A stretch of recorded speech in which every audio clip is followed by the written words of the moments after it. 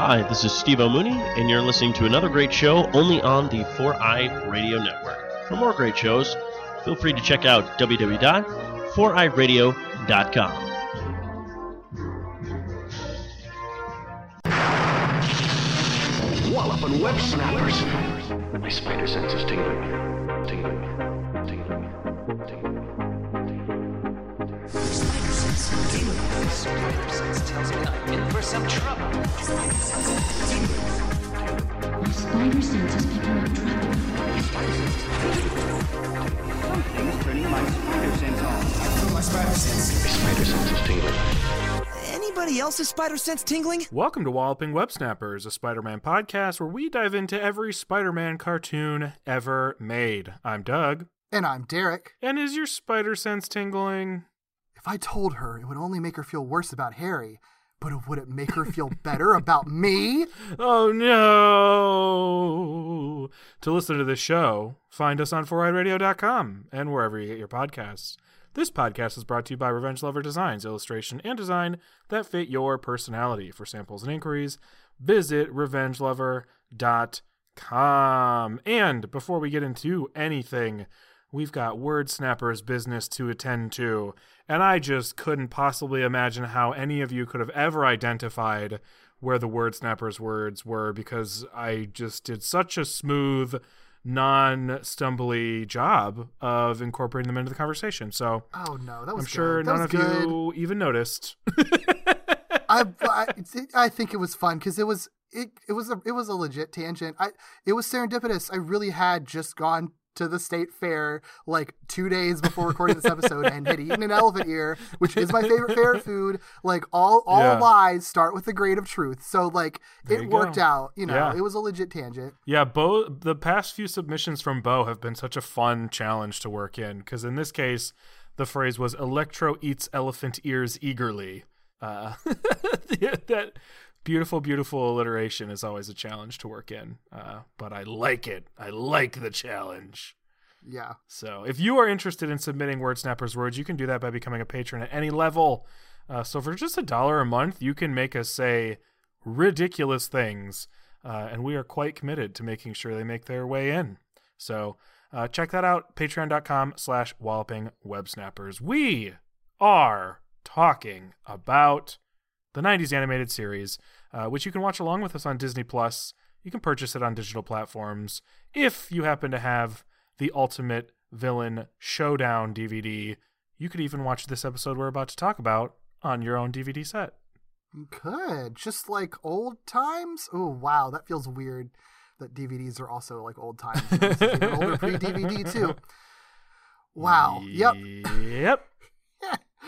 The episode we're talking about is Spider-Man the Animated Series, Season 3, Episode 4, entitled The Sins of the Fathers, Chapter 4, Enter the Green Goblin. We're right back to the daddy issues of the Sins of the Fathers arc in this episode. The synopsis per IMDb is, after an explosion at Oscorp Industries, Norman Osborn has gone missing. Soon after, a menace called the Green Goblin appears and starts kidnapping the chair members of Oscorp's board. I wonder if they're connected. We'll find out. The original air date for this episode was May 18th, 1996. Story by John Semper, who we're familiar with. It was written by Marty Eisenberg and Robert Skur. We have talked about both of them before, but it was way back on our 4th episode ever, which was for Sting of the Scorpion. They're frequent collaborators, so just as a refresher, just because they have done some stuff that's relevant to us that's worth calling out, and done stuff like more recently than our last coverage of them. They were story editors for Beast Machines together, writers on Gargoyles together, and solo Eisenberg wrote on the Jackie Chan Adventures. All 3 of those shows are shows that we've done After Dark commentaries on our Patreon. So check those out if you want to learn more about those shows, or maybe not learn, hear us talk about those shows while drinking. Sometimes you accidentally learn things. Sometimes you accidentally learn things. Sometimes we accidentally say smart things. Sometimes you accidentally learn things not about the shows, but about us personally, whether you wanted to or not. Yes, true. Patreon.com/wallopingwebsnappers. Other notable writing credits that are fun to call out. For both of them, they both wrote on Batman the Animated Series and X-Men the Animated Series. Eisenberg has solo written on Ultimate Spider-Man, Hulk and the Agents of Smash. Most recently, I think after our coverage originally, he's written on Guardians of the Galaxy, the cartoon, and on the most recent season of the 2017 Spider-Man show. So, since this episode is about the Green Goblin, I've got some fun production stuff. Some of it we've sort of touched on before, like we touched on when we were talking about the Hobgoblin, because it's all really tied in together. But I'm going to bring it up again because I think I have a little more insight on it from some extra research. And also, it's been so long since we talked about it, like, I don't know, you might have forgotten. So with the main thing is, like, why is the Green Goblin showing up in season 3 and the Hobgoblin was in season 1 when, like, it's canonical that the Hobgoblin came after the Green Goblin? And let's face it, the Hobgoblin kind of sucks in a lot of versions. So, like, why is the Hobgoblin here first? There's an interview with John Semper that he did with Marvel Animation Age years and years ago. And he says, I too was upset that we had to introduce the Hobgoblin first.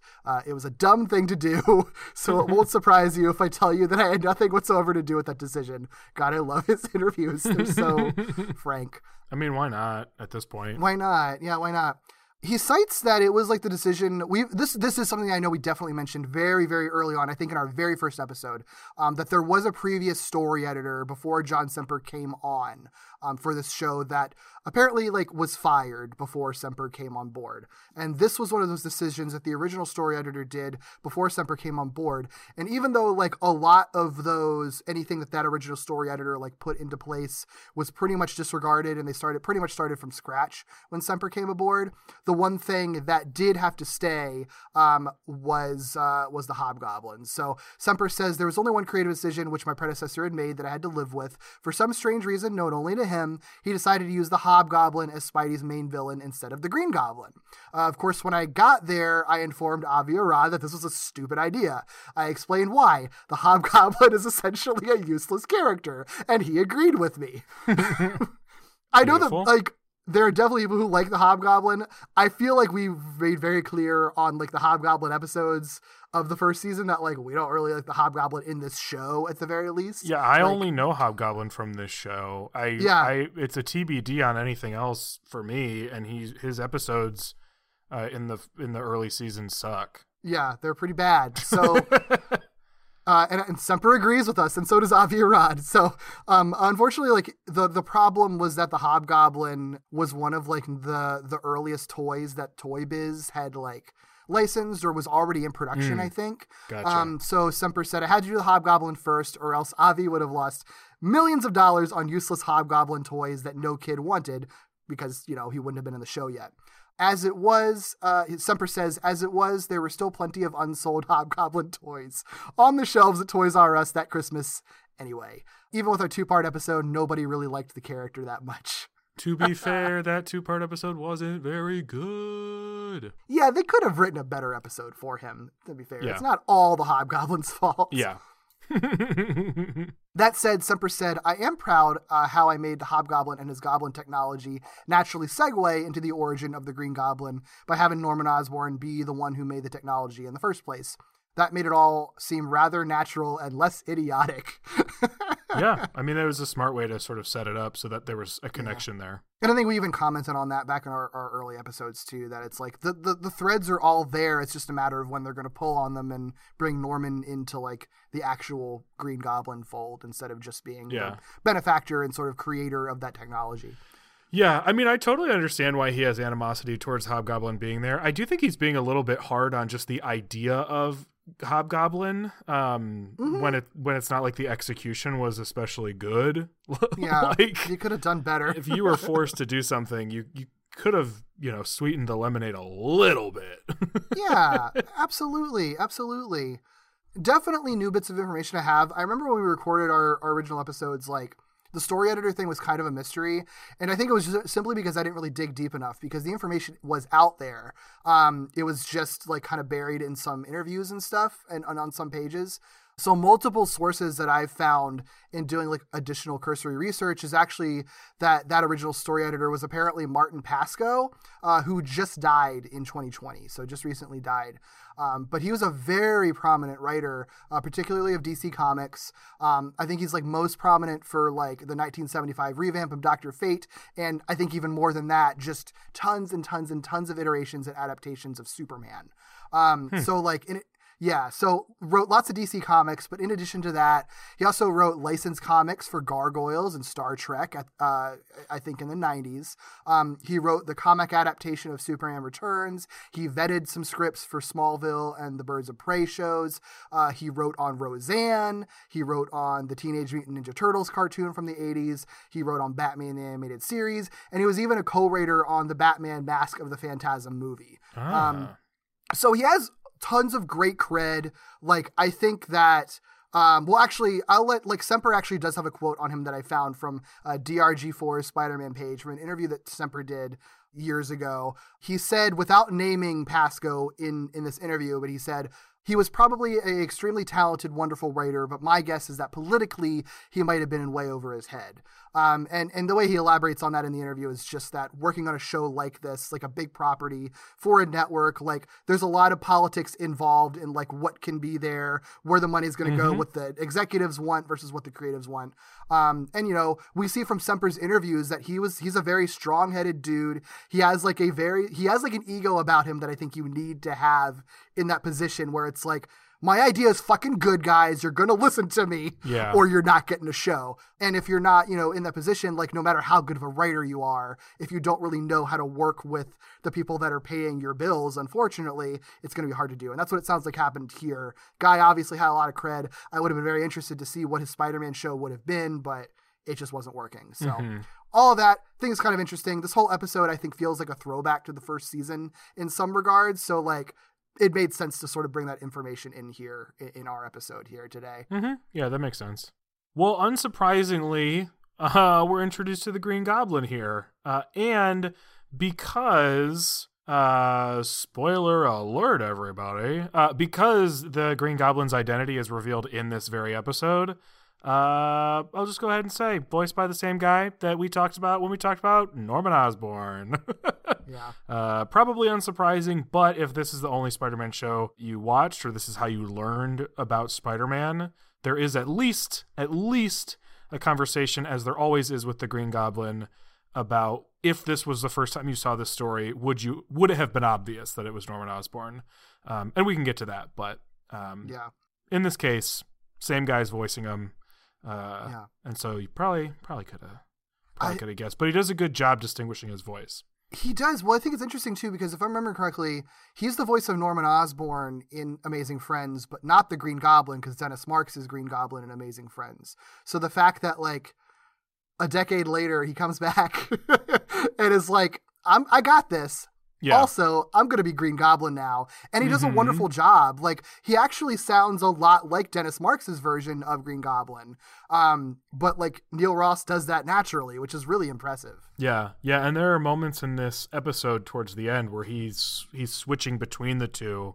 It's which, really you know, good. I mean, you could do with editing, but he's not. He's just, I think he's just literally switching between the two. Yeah. It's really good. Yeah, I really like him as Green Goblin. Yeah, he does a really good job. I like it. Yeah. I like it. I like this episode a lot in general. So let's talk about it. I do too. Well, this episode opens with Norman Osborn and Wardell Strom, which we know in every other iteration in the comics is Mendel Strom. Why a name that's already weird like Mendel is changed to Wardell, which is also a weird name. I don't really understand. Seems like an odd choice, but... I don't know. Cool. I don't know. It's the Mendel Strom we know, just called Wardell for some reason. Anyway, but yeah, they're continuing a long and strenuous evening to perfect an unidentified formula. As they do, Norman recalls a meeting he had with his board, which consists of Anastasia Hardy, Wilson Fisk, and J. Jonah Jameson, and then some unnamed suit dudes who don't really matter and never talk. in particular, Anastasia and Kingpin, Wilson Fisk, because I guess they don't know he's Kingpin in the boardroom, but are appalled and frustrated to learn of Norman's experimentation with chemical weapons. Norman blames Jameson for like reporting on the story, and Jameson's like, dude, it's my job. What? Yeah, I didn't make chemical weapons. Yeah, it's like you're putting the blame in the wrong place here, buddy. But yeah, so he's blaming Jameson. Anastasia's like, no, I'm going to have Norman removed from the board. Yeah, and I'm assuming it's the board of Oscorp. I don't know what else it would be, but I don't know if it's established. But yeah, I feel it. I think it clarifies itself later on in the episode. Yeah, But she just says like the board. Yeah. Oh, but yeah, what an that's the whole interesting gist. board. You know what? I love one thing I really like about this episode is that I think it like involves every major character like really well. Mm-hmm. Like everybody kind of, I mean, not everyone has like a ton of screen time or stuff to do necessarily, but everybody like has some kind of part to play or is connected to the story in a way that I don't know if we've really seen in this show before, like this extensively. Like it feels like Spectacular Spider-Man levels of interconnectivity. Because in this boardroom alone, like Jameson, the Daily Bugle, you have Anastasia Hardy, which is linked to Felicia, who is like one of Peter's love interests and friends. And you have Kingpin, who is like the crime overlord linked to Spider-Man. And then Norman Osborn, who is also linked to Harry, who is linked to Mary Jane, who ends up coming into the story because of Harry, all in like Peter Parker or Spider-Man's orbit. And it's like really intelligent how that's done, I think. And it does make sense for these particular characters to be on like a major New York corporation's board too. Yeah, it's this, and even just the other episodes we've talked about so far feel very distinct in just even within an episode they're telling stories or writing characters distinct from the first two seasons. Yeah, this season I think they really figured out their serialization in their world. I think they got it on lock this season. We'll see if that continues, but I think it's good in this episode. It's very good in this episode. Yeah. So when Norman sort of like comes out of this memory of this meeting, he receives a phone call from Kingpin, who in this case would be, you know, more appropriately called Kingpin, because he's asking for an update on the formula, which he calls a gas, and admits even to saying, like, when I'm Wilson Fisk, I have to condemn you for this, but when I'm the Kingpin, like, I'm pretty interested in what you're doing, and also you better hurry the F up, because I want this gas. So Norman's like, oh shit, okay, yeah, no, that makes sense. And like demands to test the formula, or demands to have a test of the formula, despite Wardell being like, I don't know if that's a good idea. We don't really know its properties or what it'll totally do or how long it'll last if it does it. But Norman's like, I don't care. I need to know. We're going to get a test. And in this sort of like fervent state, doesn't pay attention to safety protocols and blows up his own lab. Cool, dude. Good job. Yeah, so it's a big explosion. Spider-Man sees it from across the city because it's a big explosion, so he rushes to investigate. Harry also sees the explosion. Well, actually, first, Harry, who's like sitting on the bridge in his car, listens to a radio news report about the explosion, and then he looks up and the explosion is like not that far off on the horizon. So like he would have found it either way. Yeah. So both of these people are aware of this explosion and presumably on their way to it. Yeah. Dad? I like the nice little detail that like before he even hears the news report, like Harry glances at the newspaper with the Osborn chemical weapons headline that they were printed. So like it's clear that it's kind of on the top of his mind and bothering him right now. Mm-hmm. It's a really nice, elegant little bit of visual storytelling, I think. Yeah, it's good. It's good. Well, Spider-Man arrives in time to pull Wardell Strom from the burning building, but when he returns to get Norman, a nearby tank full of a green chemical explodes and like floods the room, nearly douses Spider-Man, but he manages to just sort of escape the wave of this chemical. So he's like, oh, well, I barely escaped, so Norman probably really took the brunt of that. That's not good. So he's surprised when he sees an Osborn in a totally different part of the lab, but realizes it's Harry, not Norman, which makes sense with what he was assuming. So he grabs Harry because he's like, you should not be in here, gets him out of the building, and then actually leaves when the firefighters take over and just sort of is like, man, that sucks. No way Norman got out. Norman's dead. I feel bad for Harry. It's a big explosion, you know. Yep. I don't blame him. Yep. He even says, like, nothing I could do now. I'm like, ooh, oof. Yep. Yeah, and then we flash forward, actually. We flash forward 2 weeks later. Damn. I didn't really expect that, but... I'm glad they did it, though. Yeah, I mean, it makes sense. It's actually, it's good. It flashes forward 2 weeks later, and Fisk, Anastasia Hardy, and Jameson, and those other board members are bringing in Harry to basically name a successor to Norman. So Harry's in there, but he's pissed because he's like, no, y'all gotta wait. Like, the body hasn't been recovered. We don't know if my dad is dead.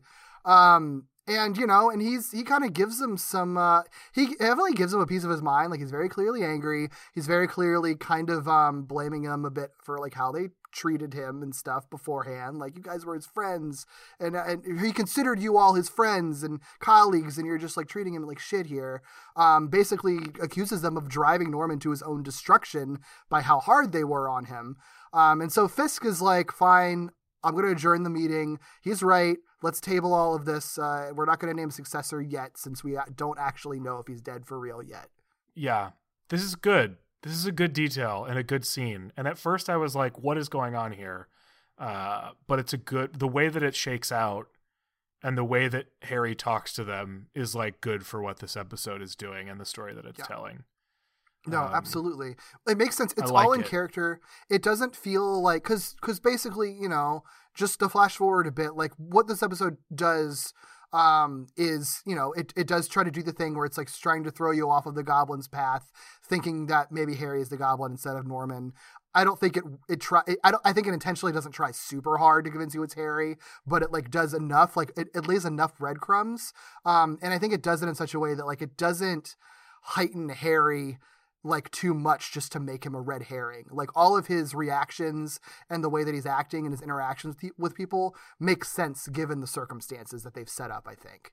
Yeah, I think everything he's doing makes sense. I think there's maybe a bit more of a conversation about whether they do a good enough job incorporating it, but we haven't seen all those details yet. I think the goblin mystery is a thing we can talk about, but I think at least it's such a hard thing to talk about. But we'll try to do it for this one, because this one is very clearly trying to tell it a certain way. Yeah, definitely. So the thing that I really like about this, though, this next scene that we're going to talk about in relation to the last scene we just talked about, where Fisk adjourns the meeting and is like, Harry's right, like, we need to, like, do our due diligence and take the time to figure this out and, like, hold things off.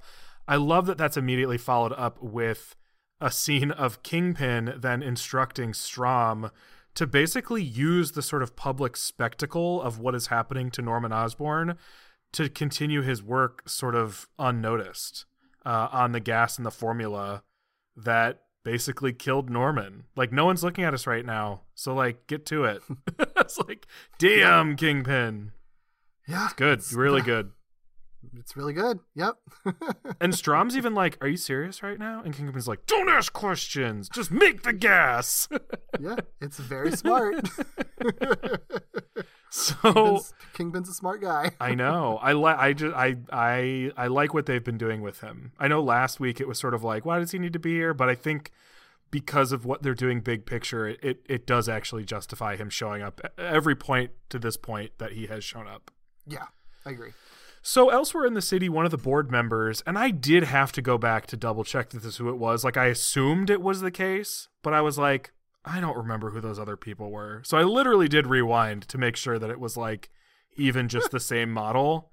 It is. It's just a guy. He's getting coffee, and he's attacked by an airborne figure who's cackling and wearing green and purple. We obviously know who it is, but that's one of those things we can put into our little box of evidence to evaluate later on whether hypothetically or how hypothetically somebody would watch this knowing nothing. Yeah. Sure, absolutely. So yeah, Mary Jane catches up to Peter, I think like on their college campus or something like that, and expresses to Peter concern about Harry not returning her calls. So Peter's like, all right. His internal monologue in this episode, whenever it's regarding Harry and Mary Jane, it just annoys me so much. This is the first instance of it because he's just like, I'm always playing matchmaker between Harry and Mary Jane, even though I'm in love with Mary Jane. And it's like, your incel levels are off the chart in this episode, dude. Jesus Christ. Yeah. It's really annoying. But this is the first instance of it. But nevertheless, Harry is ostensibly his best friend, I guess. I don't fucking know. But they really picked that back up in this episode. Yeah. Yep, I guess so. So Peter goes to check on his friend at the apartment, and Harry, opens the door. He's like, they give him like the bags under his eyes and stuff like that. He snaps at Peter. Is like, I don't need anyone, okay? And then he slams the door. He does like come out and like clarify to Peter that it's just like, I'm just upset about everything. Like, he doesn't just leave it at that, at least. But he's, it's still not a great interaction. So Peter suits up to clear his head. Coincidentally, right nearby where Peter is clearing his head as Spider-Man, Jameson is attacked by this cackling figure. This time, complete with a ton of green gas, which, even if you've never seen Green Goblin, should seem familiar if you've been watching the show. Yeah. We saw a whole lot of green gas in season 1. Yeah. And clearly, Spidey himself has been watching this show because he sees this sort of commotion. He sees a glimpse of the figure flying off on a glider, pursues it, and is like, oh man, Hobgoblin's back, not this guy. And we're all like, yeah, we Correct know. Reaction. Yeah, us too. This episode was going so good, and now Hobgoblin's here. Who brought this guy back? But thank God, we all breathe a sigh of relief when we see who it really is. So, catching up with the glider, Spider-Man finds Jameson in tow and learns that the Goblin, thankfully, isn't Hobgoblin, but the Green Goblin. Yeah, which is cool. Green Goblin's just like, no, fuck that guy. I'm different. I'm better. I'm the one true Goblin. And we're like, yes. And my glider is 10 times larger. Dude, you know what? One thing what I do like about the Green Goblin Hobgoblin kind of switcheroo here is that, like, Green Goblin can basically, in order to make him, like, better than the Hobgoblin in the context of this world and the show, is that they do have to, like, very clearly, like, make him one up on the Hobgoblin. They're sort of like very intentional, like, oh, this goblin has super strength and immediately crushes Spider-Man's web shooters. This goblin has a big ass double glider that can split itself. It's fucking ginormous. Like, this goblin is so much better than the Hobgoblin, man. And we're like, well, the bar was pretty low, but sure, yeah. Yeah. Yeah. It's like, he had cool toys, but these toys are even cooler. Yeah. I dig that, though, because it does make the Green Goblin, like, even better and bigger because they have to, you know? Yeah. I love just that, because they have to. Dual glider thing. That glider that separates is so fucking cool. It's so cool. Yeah. So cool. So unnecessarily large. I know. I love it, though. It's like too big. It's but great. Like, it's a good kind of big. Yeah. Yeah. A good kind of big? What the hell does that even mean? I don't know. It's not just like cool. The bad kind of big, you know? It's like a cool kind of big. Like a good kind of big. Well, luckily, this glider is the good type of big because it helps Green Goblin shake off Spidey. He does do the glider separation thing. And I guess, maintains remote control over the glider, right? Because he, flies Spider-Man just directly into a building. It's so good. Yeah. The animation in this episode, it's not, the most top tier, Sure. but it's, upper tier for this show, I think. And they have some really cool moments and really cool fight sequences. And I think this initial Goblin glider fight is really good. Mm-hmm. And I think that seeing the crash through the building, through the literally entire building, you pan throughout all of the windows and see the glider come out on the other side. I think that's also really well done. It's fun. Yeah, it's really fun. Well, the next day, Spider-Man investigates Oscorp because he does recall that Hobgoblin got his gear from Oscorp. But But when he arrives, he finds Harry searching around the rubble, which he finds odd because it is sort of like blown up. Like the lab is destroyed. So Spider-Man takes a look at whatever Harry was looking at and discovers blueprints for the Goblin tech. And this sort of causes Spider-Man to be like, hey, wait a second. Like, what if Harry's the Goblin? Like, it would kind of make sense. He's been acting really weird. And he's not really talking to anybody. And he obviously was upset at what happened. And who knows, like, Peter or Spider-Man might even know something about that meeting, depending on what Harry would or wouldn't say somewhere in the meantime there. I know they weren't talking a whole lot, but it's not completely unreasonable that he might have an idea about it. Yeah, of course. Yeah, so reasonable conclusion. Mm-hmm. Well, later that night, Green Goblin attacks another board member, and Detective Terry Lee investigates. This is one of those unnamed board members. Just one of those dudes.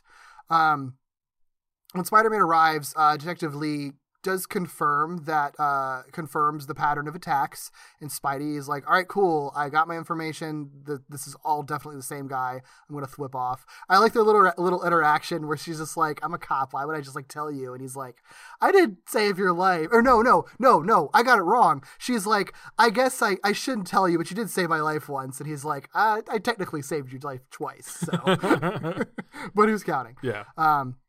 Anyway, she's always a delight to see. I like her. But either way, Spidey has the information. He whips off, assuming that like the Anastasia Hardy will be next on the list. And sure enough, we cut right to the Green Goblin mid-attack on the Hardys.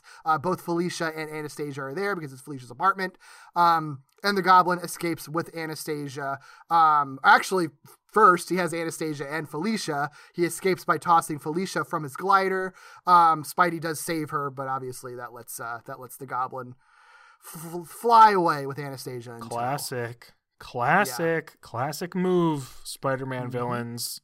Mm-hmm. Any superhero villains, really, if you think about it. Yeah, especially if they fly. Yup. I know, I was thinking of Superman. Just throw Lois off the building. Yep. He's going to save her. But then later still, Green Goblin attacks Kingpin's helicopter, ripping Kingpin from the chopper and tying him up in a titanium cable. And I think it looks really cute seeing Kingpin flying through the air, wrapped up in a titanium cable. Cute's certainly a word for it. It's intense. I was not expecting him to like just rip him out of a helicopter that was like in the air. It was intense. Yeah. Goblin's a formidable villain. It's great. I dig it. They do really cool stuff with him in this episode.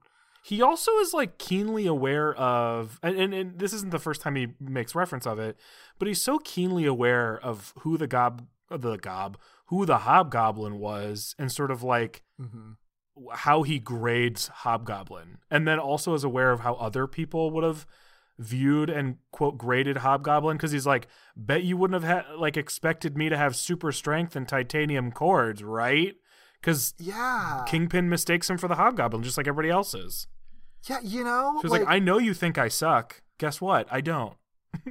Yeah, I kind of feel like maybe it was a boon to them to have to deal with the Hobgoblin stuff first, because like it gives Green Goblin an extra edge, I feel like. Because I think what's interesting about this is that he doesn't feel like a legacy villain. He doesn't feel like he's a copy or like a sequel to the Hobgoblin, because the Green Goblin is, because everyone's so aware of it, I feel like, because they call it out so much that like, and the Green Goblin's like actions are deliberately like trying to one up Hobgoblin and trying to sort of like subvert what you would expect from Hobgoblin, that like it ends up just making him even scarier than I think he would be if he was the first or only Goblin that you met, Yeah. He's the one that says like, you haven't seen anything yet, and you're just like, oh shit.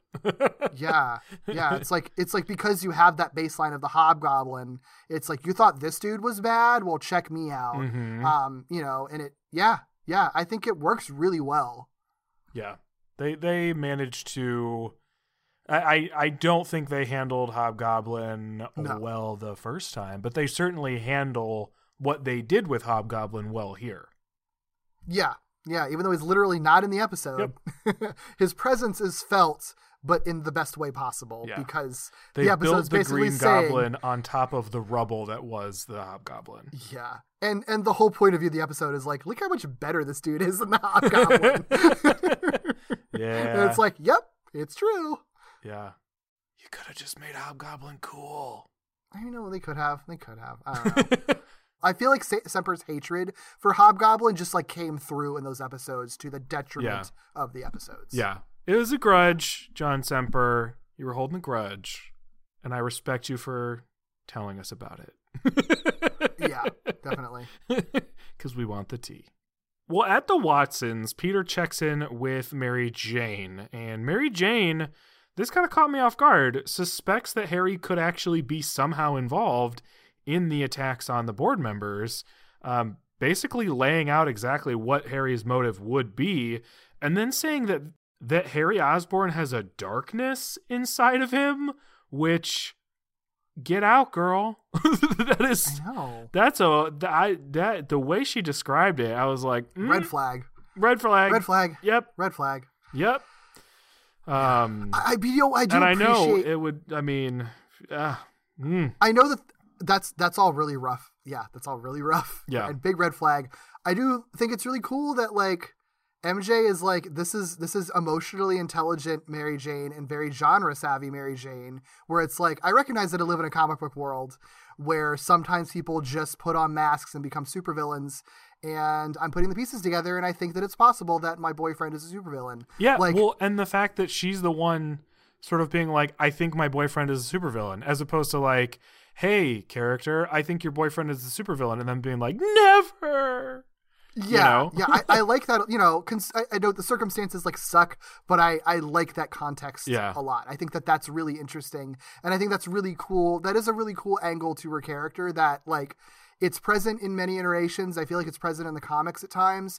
It's really has never been present in this show, so it's cool that they kind of add that. Yeah. Like I think that there's an edge from like the Hydro Man episode where she's like very smart and savvy and like aware of the world that she's in that like helped her defeat Hydro Man that we never see anywhere else. So it's cool to see that sort of pop up again here. Yeah. What's less cool, what I like significantly less, because this is one of my least favorite tropes in media, is men withholding information from women because they're afraid that it'll like, or either they're afraid that it will hurt woman, or that they feel the need to protect woman at the expense of being honest with them. I hate it. I hate it. It's all bad. Hate it so everything much. about I it is bad. understand the mechanic of it, but it's so overdone, and it's such a massive, obnoxious, problematic trope that I hate it. Well, what's super bad about this isn't even the only bad thing, is that like in this scenario, Peter is actually buying that Harry might be agrees like with psychotic her. supervillain, and like, yeah, if that's the case, if he really believes that, then he's not protecting Mary Jane by not telling her that. The protective thing to do would to be like, maybe he is. We should get you somewhere safe in case that's the case, so your psychotic boyfriend doesn't kill you. Like, if he's really buying that and she's expressing this fear to you, then her life is definitely, or at least potentially in danger, and you're putting her into a scarier position by not being on her side and like believing what she's saying. But surely she would be better off if she had nothing to worry about, because I told her, no way, couldn't be Harry. God, don't worry, sucks. Mary Jane, you'll just hurt your heart. Yeah. Stop. Hate it. And then the episode like rewards him for it in the end. It pisses me off so much. Makes me so angry and there's because the he fucking- agrees with her. There's the fucking incel bullshit, because his logic for not telling her isn't just like the hurt her thing. It was the line I said with the spider sense, the opening of the episode.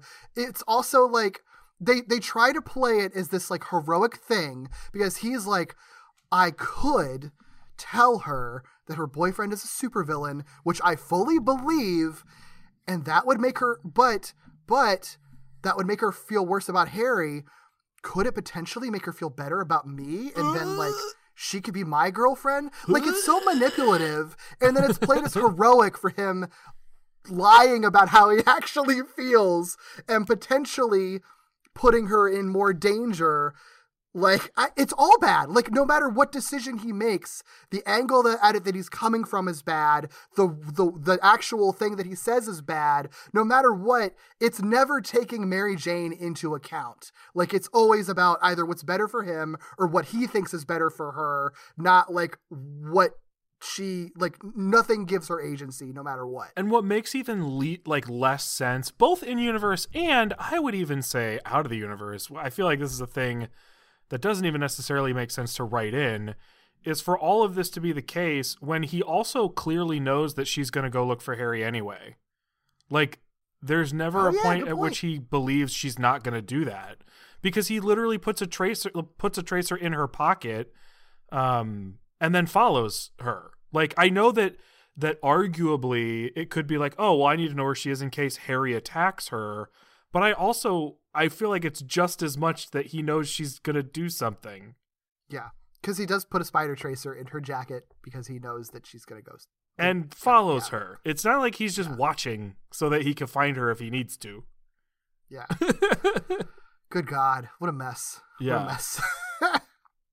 It's not unexpected with this show, but it's frustrating because I do think this episode is otherwise very good. Yeah. And then it just throws in the very 90s stuff. It throws in the worst type of Peter Parker, and it does the worst girlfriend thing. So, yeah. Which really sucks because, like you said, a lot of this interaction wouldn't even be necessary because Mary Jane still ends up like getting in the thick of it anyway. Like, we didn't need to make Peter look like a piece of shit in this scene. Like, it could have just been found some other way for Spider-Man to find out that Mary Jane got captured and follow them. Like, I don't know. Yeah. Because she does exactly what he knew she was going to do, or at least thought she might do, and what we all thought she would do, which is try to find Harry. She goes to Oscorp. She does exactly what Harry was doing. And she finds Harry doing exactly what he was doing. He's poking around. Yeah, she was going to do it anyway. She's a badass, okay? Yeah. Just work with her. Yeah. Don't try to stop her. Yeah. So she finds Harry, like I said. She attempts to follow him, but she like falls through a floor that's damaged and ends up running into Green Goblin. And there is enough of a distance where she like sort of loses Harry. Like, the reason she falls through the floor is because she's like running after him. That this is another, among other things that we haven't necessarily flagged up, but like another thing to sort of put in that, like, here's our box of evidence. Could it be that he changed and she just found him? Yeah. We don't know. And Green Goblin is like, oh, someone was spying on me. You know, when she was technically spying on Harry. Right. So, right. Yeah. So yeah, she runs into the Green Goblin. He just takes her. He's like, okay, well, I'm going to take you. Puts it on his glider and then takes her to a submarine, which goes underwater and takes them to a huge base just off the coast of New York City.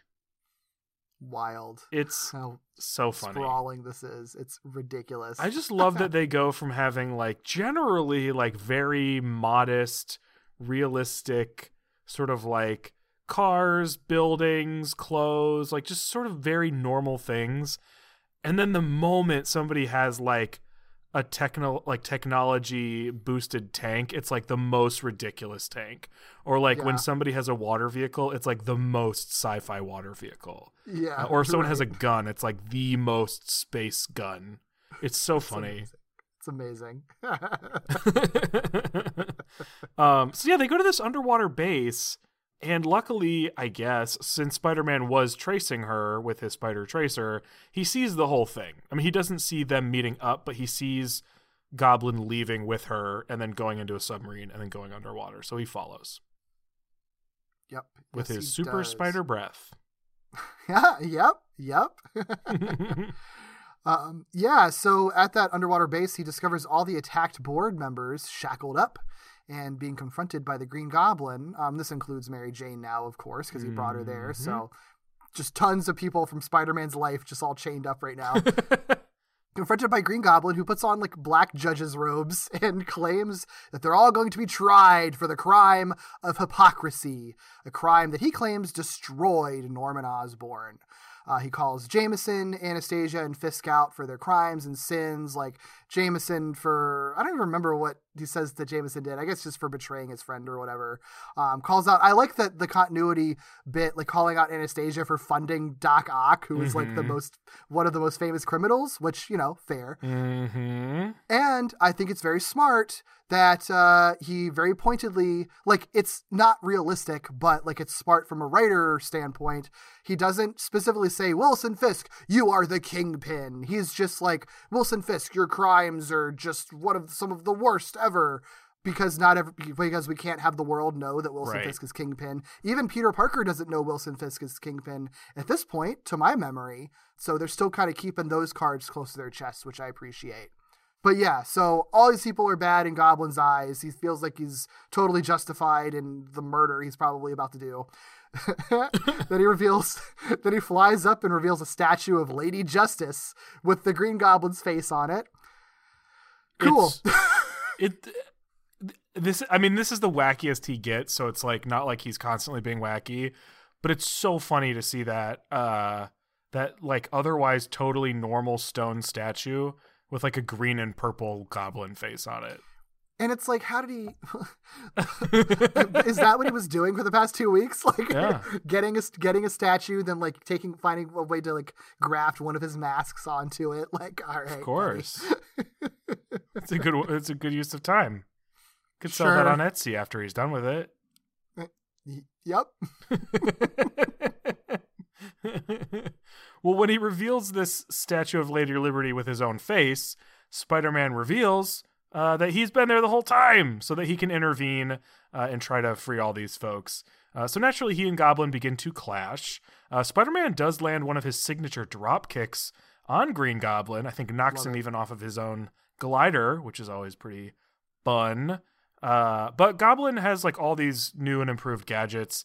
It is initially enough to sort of overwhelm Spider-Man, but Goblin gets kind of carried away, sort of gives in to maybe his predecessor's worst tendencies, and tosses one too many pumpkin bombs, which destroys a portion of the facility's hull, and the whole place begins to flood. So kind of a big oopsie. Whoops. I love his like flashy gloves. Like his gloves that literally just flash a bunch of light. Yeah, it's akin to the sparkle fingers, but it's like different enough that it's like, oh, this is a different guy. Yeah. It's good. It's cool. Yeah, I like it too. Yeah. So naturally, as Green Goblin is seemingly washed away by the water, Spider-Man turns his attention to the trapped board members. He easily frees them from their restraints, even though their restraints are strong enough to hold Kingpin. So I'm just going to assume that the wall, Power like the stability of the wall was sort of messed up, because... Well, Kingpin has less leverage. I mean, Spider-Man has his whole body and both of his legs. That's true. Theoretically, I don't remember how he was positioned, but Whatever. Lots more leverage. Yeah, so Spidey's strong. He freed them all. There you go. It's fine.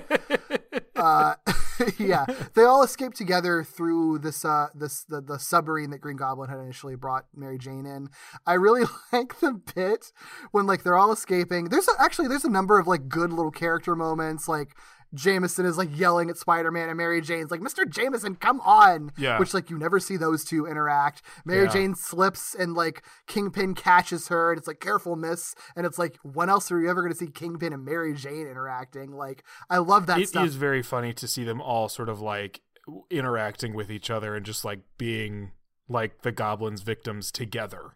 Yeah. Because even fun. Anastasia Hardy at this point has been implicated in so many like unsavory situations, or at least been accused of like complicity at the least guilty. Like, like you have this really colorful cast of unsavory characters for various different reasons. And then you have like Mary Jane and Spider-Man, like, right.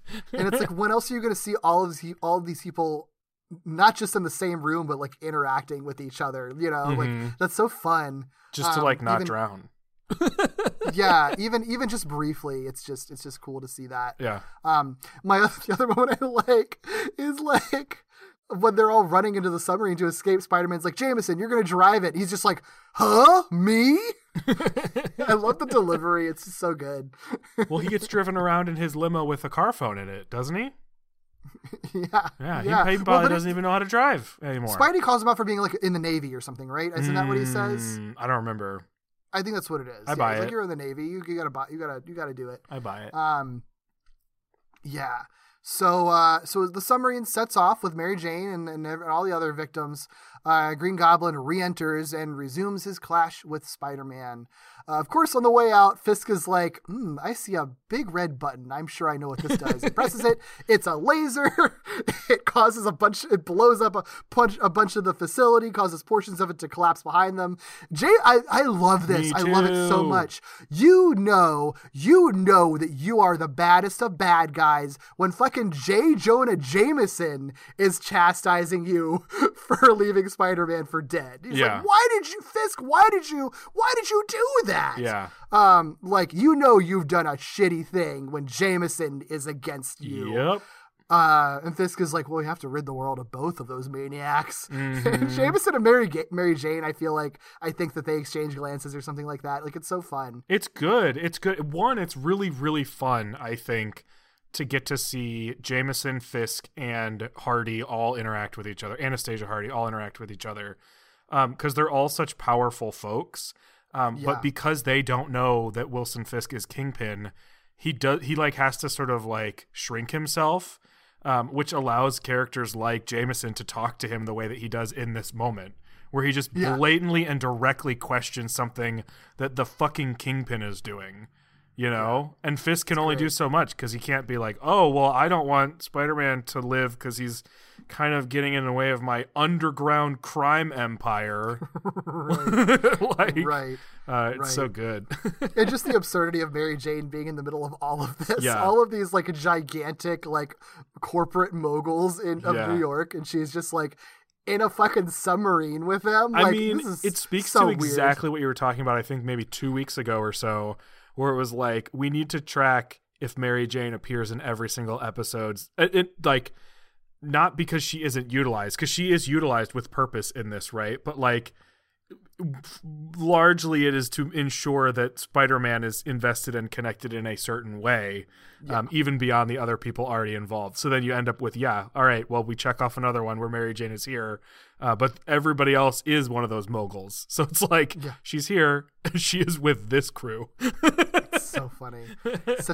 Such a motley crew of characters. I love it. Yeah, it's good.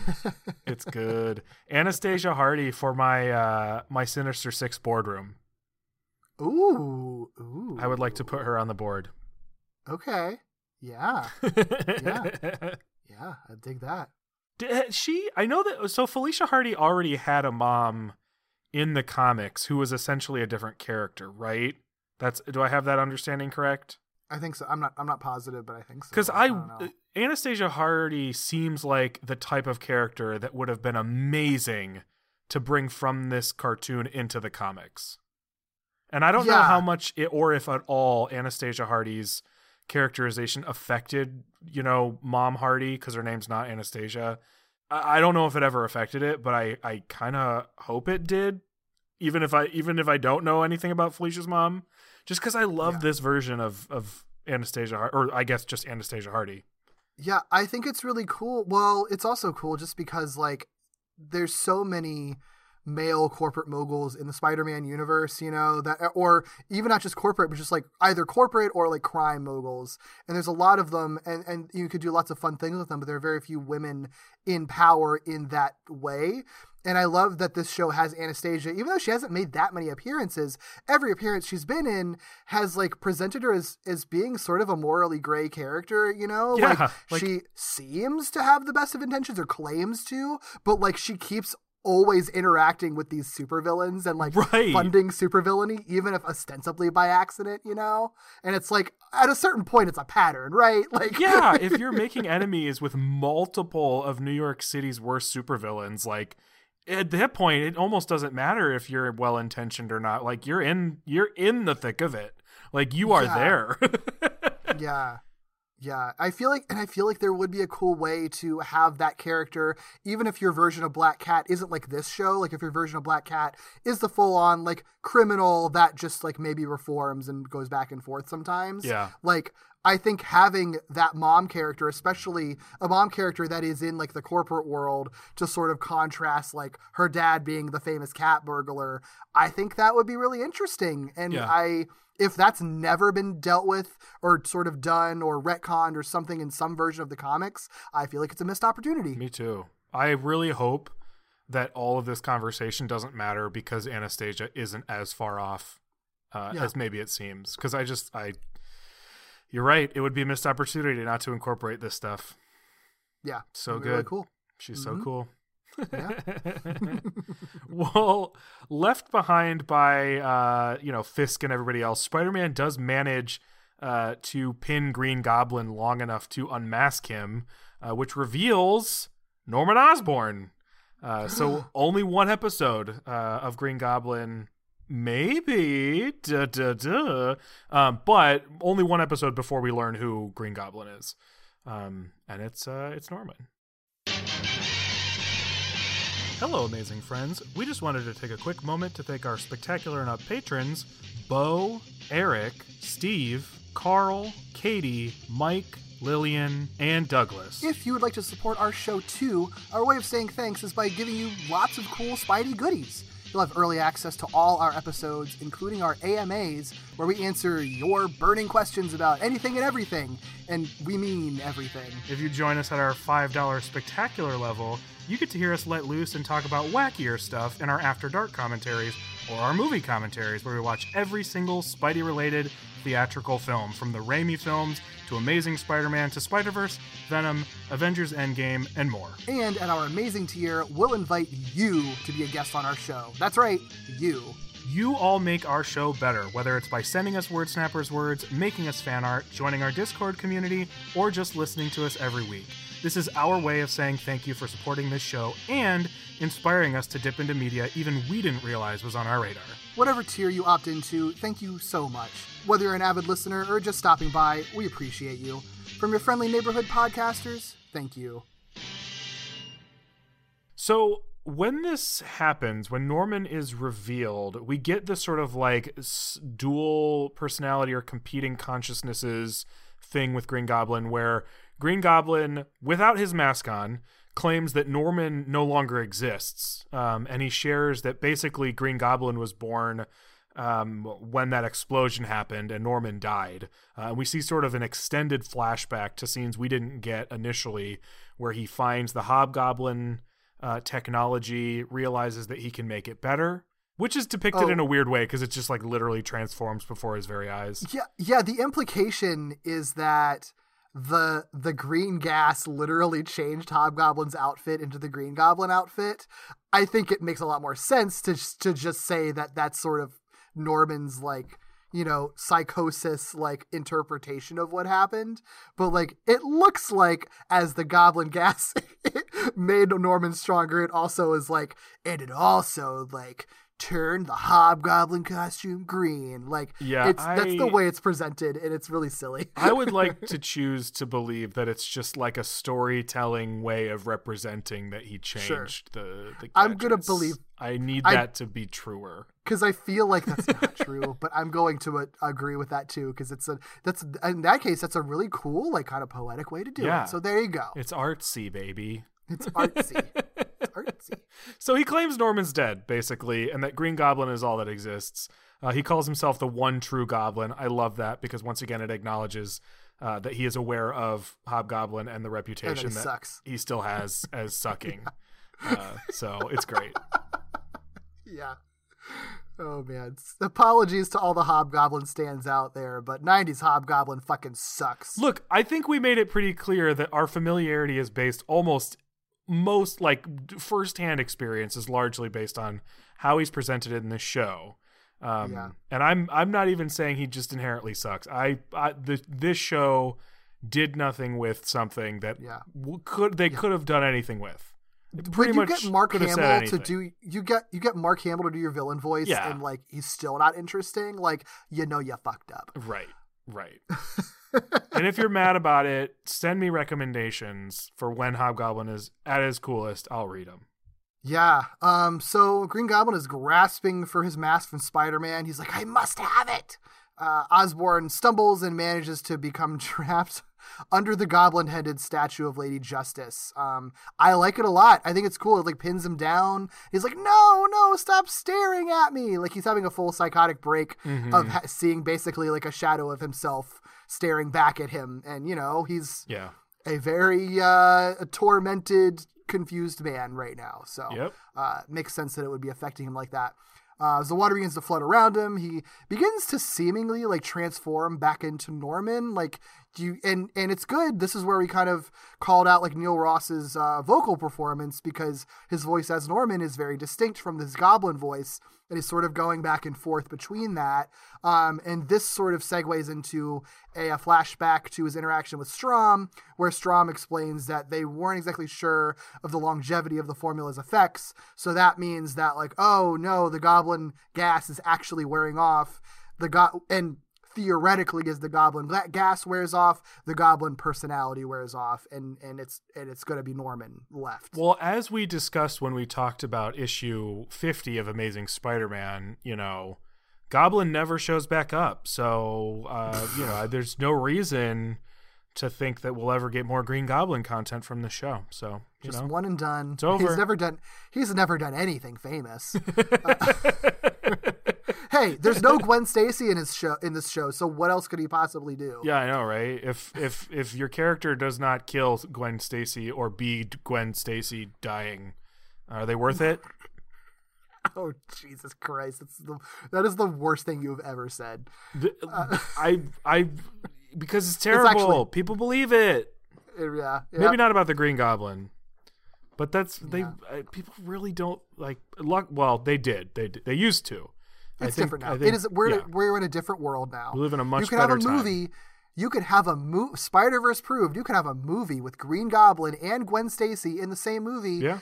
And guess what? He doesn't kill her. Isn't it amazing? Yeah. Nobody kills her. She doesn't die. And guess it's what? Wild. She's a good character that the movie would suffer for not having in it without dying. Isn't that wild? Do you think people listening to this are like sick of us talking about this? Because I'm not. I'm never going to be done with it. That's never going to be over for me. That's always going to be a point of contention that is always going to come up. Yeah. Look, here's the thing. We touched on this with Greg. The story exists. It's important for a reason. It's just like it doesn't have to be the only story, guys. It's okay. Yeah. I think we're at a point now where people have realized that. So thankfully, yeah, for the most part. Someday maybe we'll get it all out, but it's not today. Not yet. We haven't touched every single Gwen Stacy appearance yet, so it's going to come up literally every single time. It's true. It's true. We also just watched Amazing Spider-Man 2 for the Patreon, recently. Yeah, it's fresh. So yeah. Anyway, so the gas is wearing off. That means that Norman has lost his goblin super strength. So that means he's unable to lift the statue off of him.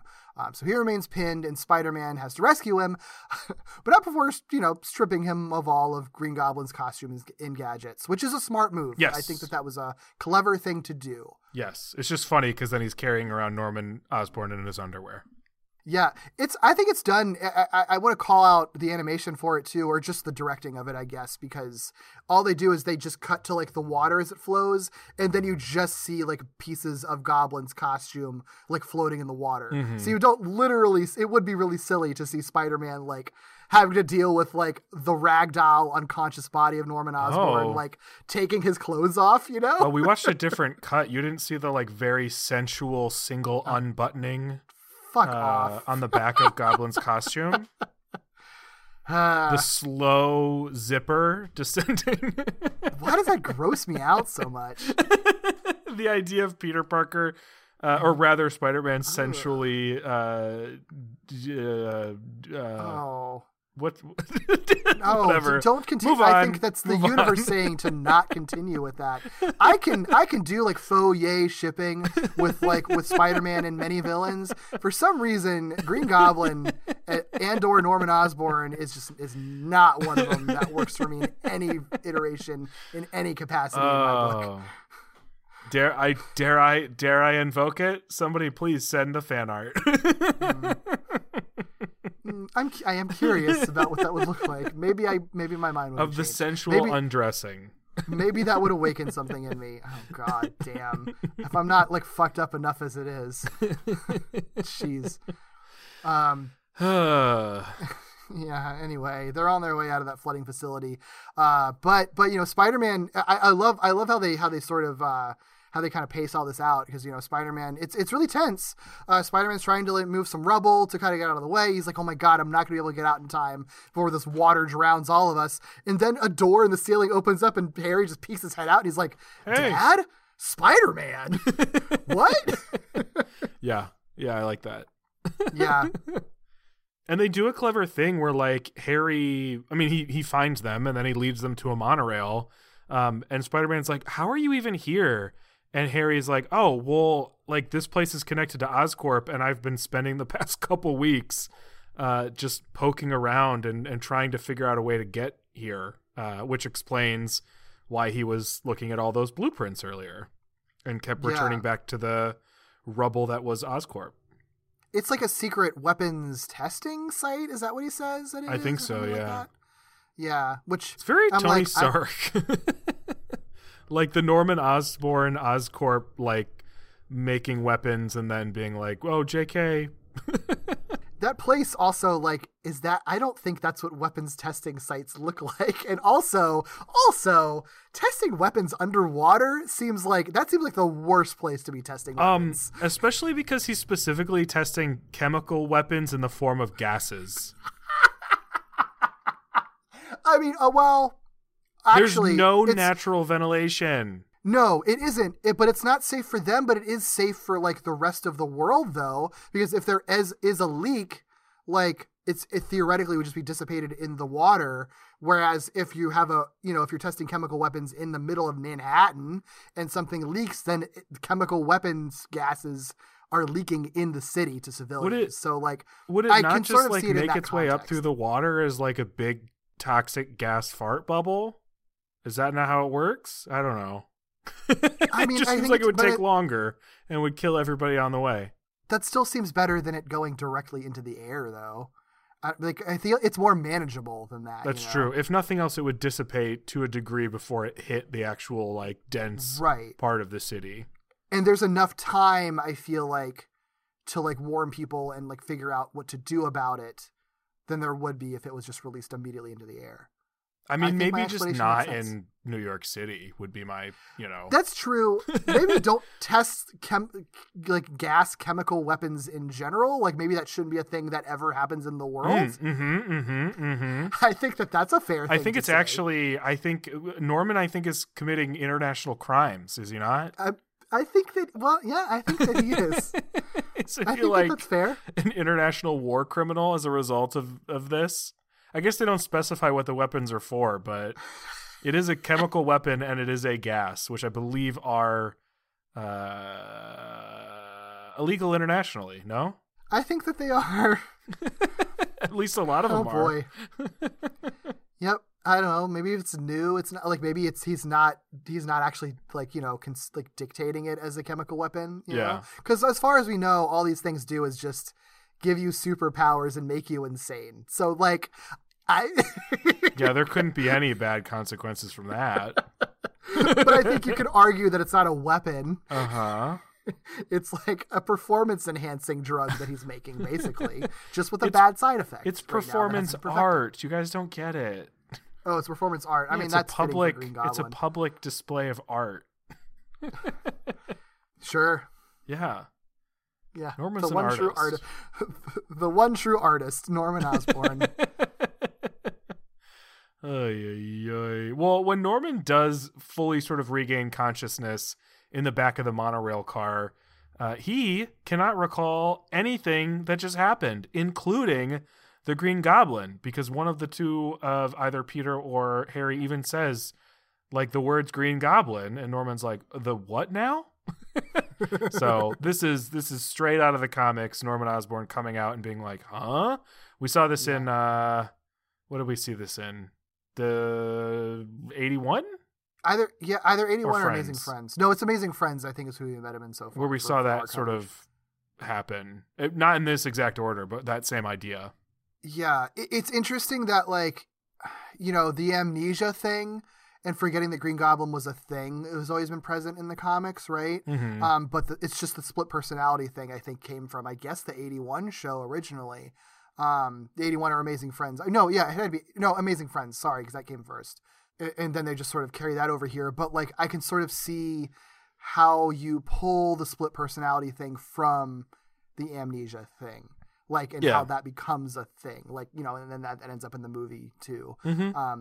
It's just sort of interesting, like tracing back. Like, I remember people are always like, oh yeah, you know, the 90s cartoon and then the movie like proliferated the split personality thing. And it's sort of like, I can see the threads for how you get to that point from the comics. Like, I think that makes sense to get to that point.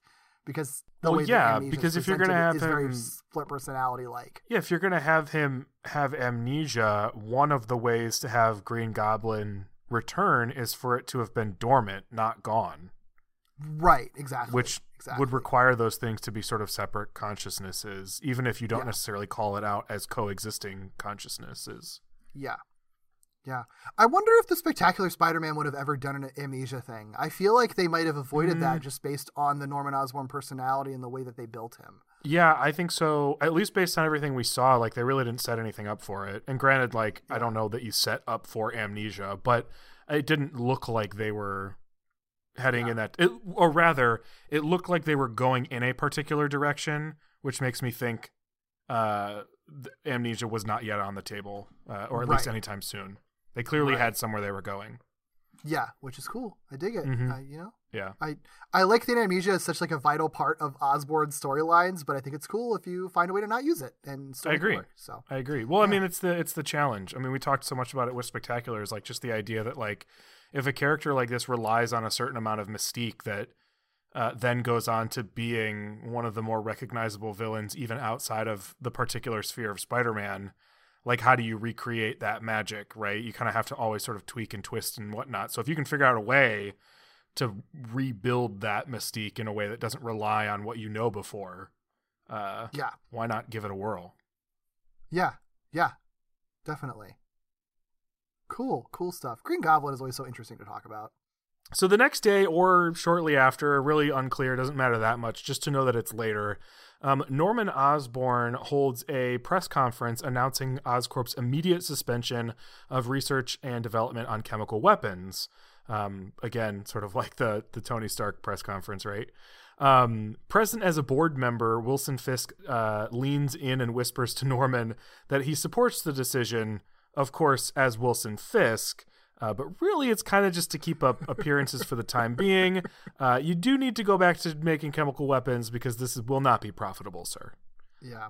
And of all the times to say this, I would say a press conference is certainly the best.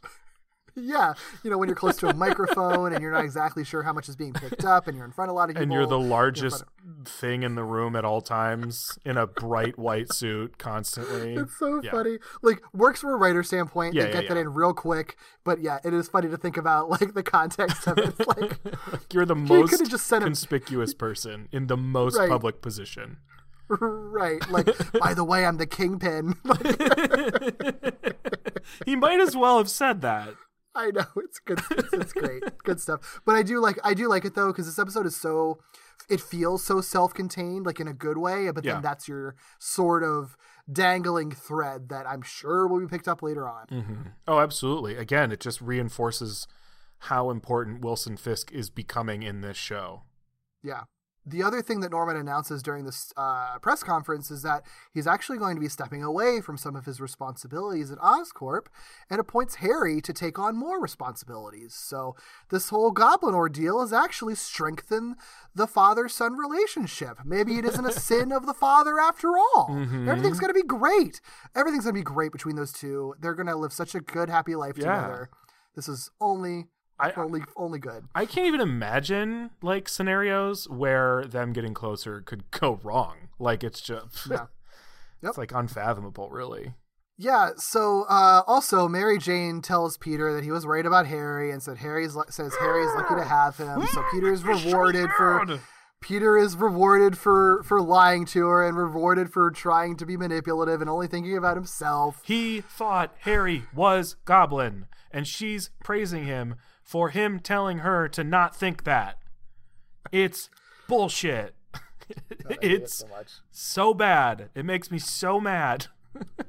And also, I hate Mary it. Jane's just like, yeah, my boyfriend has like darkness to him, and it's so much darkness that I could legitimately believe that he's an actual supervillain, kidnapping and maybe even murdering people. But it's okay. Our relationship's fine. It's fine. chill. It's It's fine. fine. It's all fine. Everything's fine. It's all fine. It's Yeah. all fine. It's fine. Can one of It's her friends fine. help, please?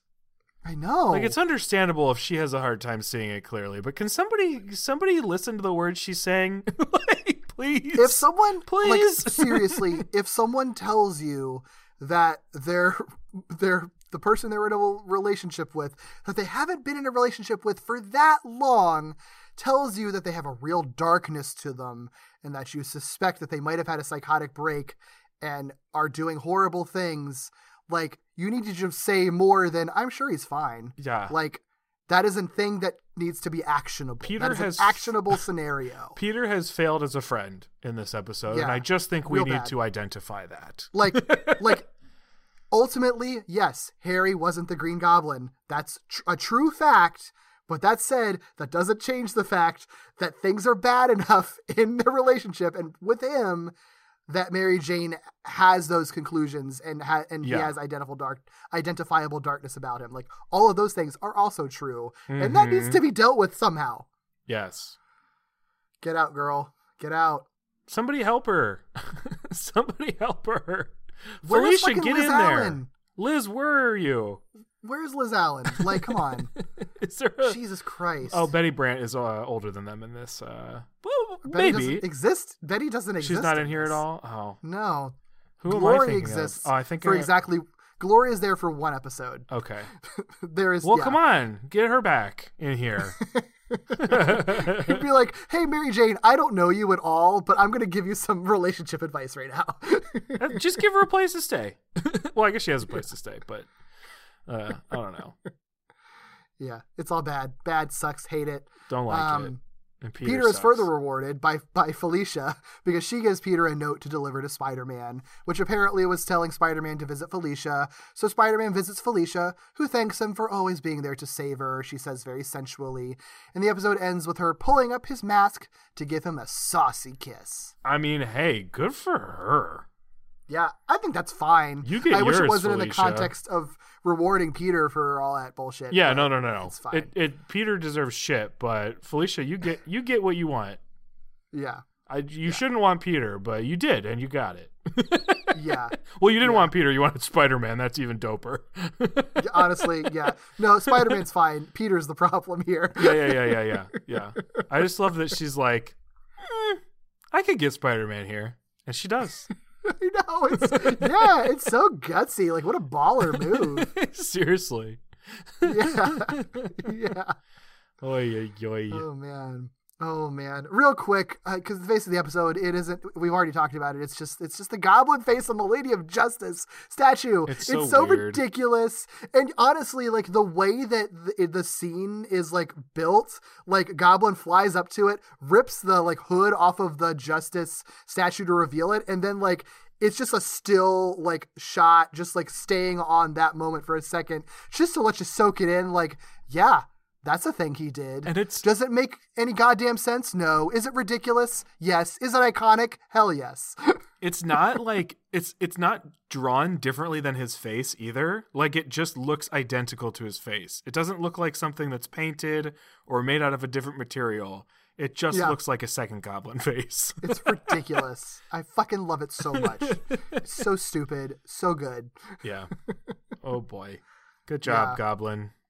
Yeah. You did it. I think this episode did it. I think, Yeah, honestly, aside I from a agree. few minor quibbles, I think this is a really good episode. Yeah, I think it's really good. And because I've been alluding to talking about it, I actually do think that it's such a hard exercise, but I think because it's hard, I like trying to do it. Because there are certain things that are hard for folks like you and I to just like turn off in our brain, right? Like the idea that more often than not, Norman will probably be Green Goblin at some point in some way, right? But I like to think about the person who's watching Spider-Man things for the first time without any of that knowledge for some reason, and then thinking about this episode. And I think this is an interesting example because I think they do a lot more obvious pointing to Harry, and they don't really no one really in the show debates between Harry and some other identifiable person. It's more just, is it Harry or not? I think there's like an additional wrinkle in the fact that this show is happening in the 90s, and so many of these 90s cartoon properties did the sort of like gas, acid, chemical, like supervillain transformation. Yeah. That even if you didn't know, you might have suspected it was Norman anyway, just because it was like, well, I've seen The Joker, I've watched Static Shock, I've seen all these other examples, so you probably could. But I think it's pretty decent. I think if a kid were watching it, and you asked them who Goblin was halfway through, they might honestly say they think it's Harry. I do. I like my memory of it as a kid. I don't remember. I feel like I don't remember about the first time watching this exactly, but like I don't remember ever thinking of the Goblin as anyone else but Norman at this point. Like I feel like when you're a kid watching it, like I think you're right. I think the Harry clues are obvious to us, but as a kid, like it's not so hammered in. Like I don't think it's so super hammered in over and over again dramatically that you like care that much if you're a kid. Probably I feel like as a kid it's sort of like, he's the Green Goblin, okay, he's Norman Osborn, like whatever. Like I think that it's they put the clues in for Harry and point to Harry, but not like to the detriment of the episode or anything. No, and not so much that it like derails the episode either.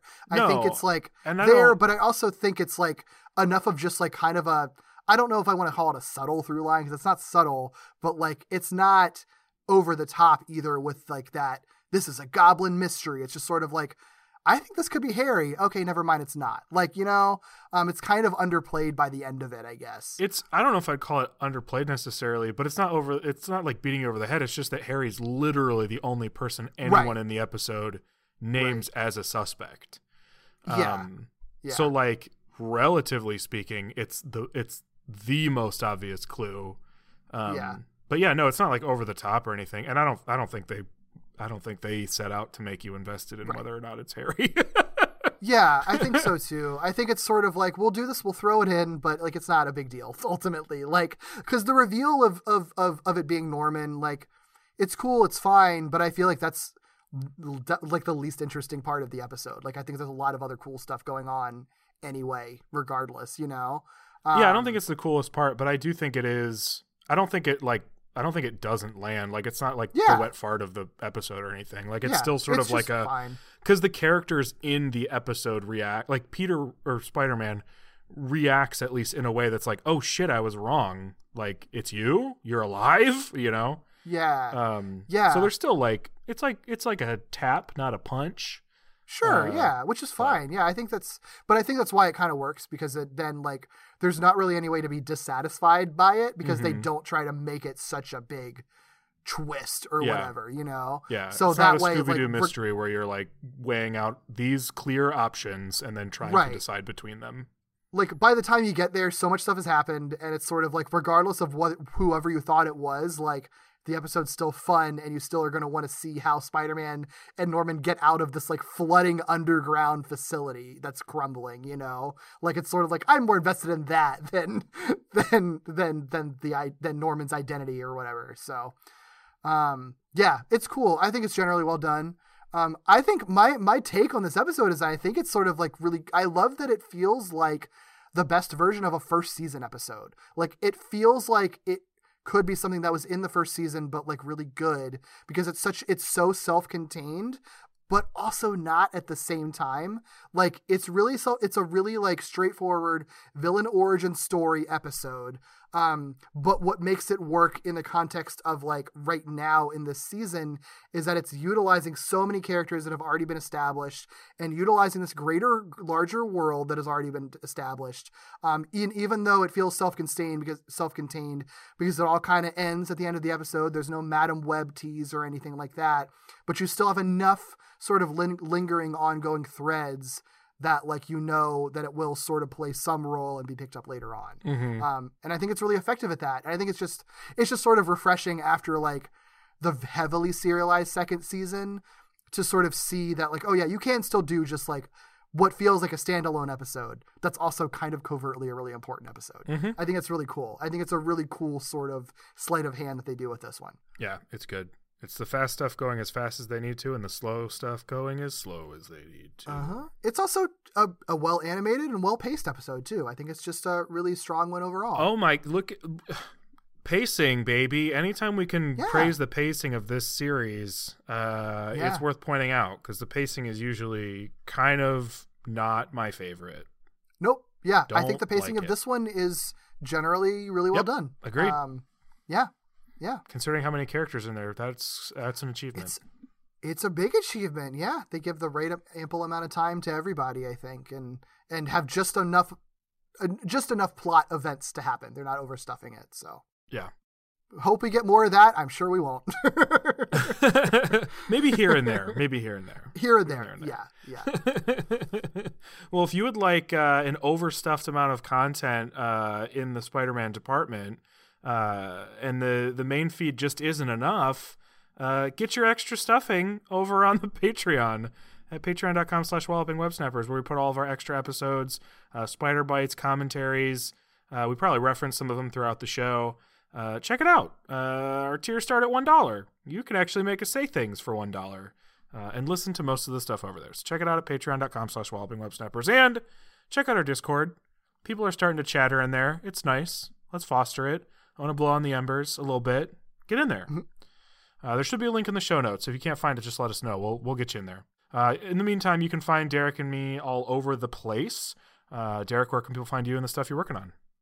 Sure, you can find me on Twitter at Derek B. Gale, and you can find me on YouTube under my video essay series Second Chance, which looks at bad or divisive media from a positive lens. What about you, Doug? You can find me on Twitter at Ikkybooley, ICKYBOOLEY. If you like Pokemon, you can listen to me on another podcast here on the 4-Eyed Radio Network called Victory Road. It's a Pokemon podcast where I get together with my friends and talk about Pokemon just as we feel like it. And if you like books and video games, you can check me out on a podcast called Novel Gaming, where my friends Vicky and Katie and I catch up on all the media we have been consuming lately. And as long as the Survivor season is going for Survivor Season 41, I will be appearing most weeks on a panel discussion podcast called the Spy Shack Podcast, which you can find on YouTube or wherever you listen to your podcasts. If you would like more from Derek and me, you can check out our monthly podcast called Falling with Style. It's an ongoing Pixar movie marathon where we watch every Pixar film chronologically. Our episode on Brave is out now wherever you get your podcasts. Please visit us on our website at wallopingwebsnappers.com for a full archive of all of the podcasts Derek and I are working on together in an easily sortable and beautiful presentation. You can follow Walloping Web Snappers on Twitter, Instagram, and Facebook at wallopingwebpod, and you can email us at wallopingwebsnapperspodcast@gmail.com. I want to know which issues Hobgoblin is the coolest, so please email them to me. Thank you. Please rate, review, and subscribe on all podcast platforms. If you like what we're doing, somebody else will too, and those ratings and reviews make us much easier to find. And finally, next week, we follow this iconic villain with an appearance from another iconic, long-awaited Marvel character in Sins of the Fathers, Chapter 5, Rocket Racer. See you then. Bye.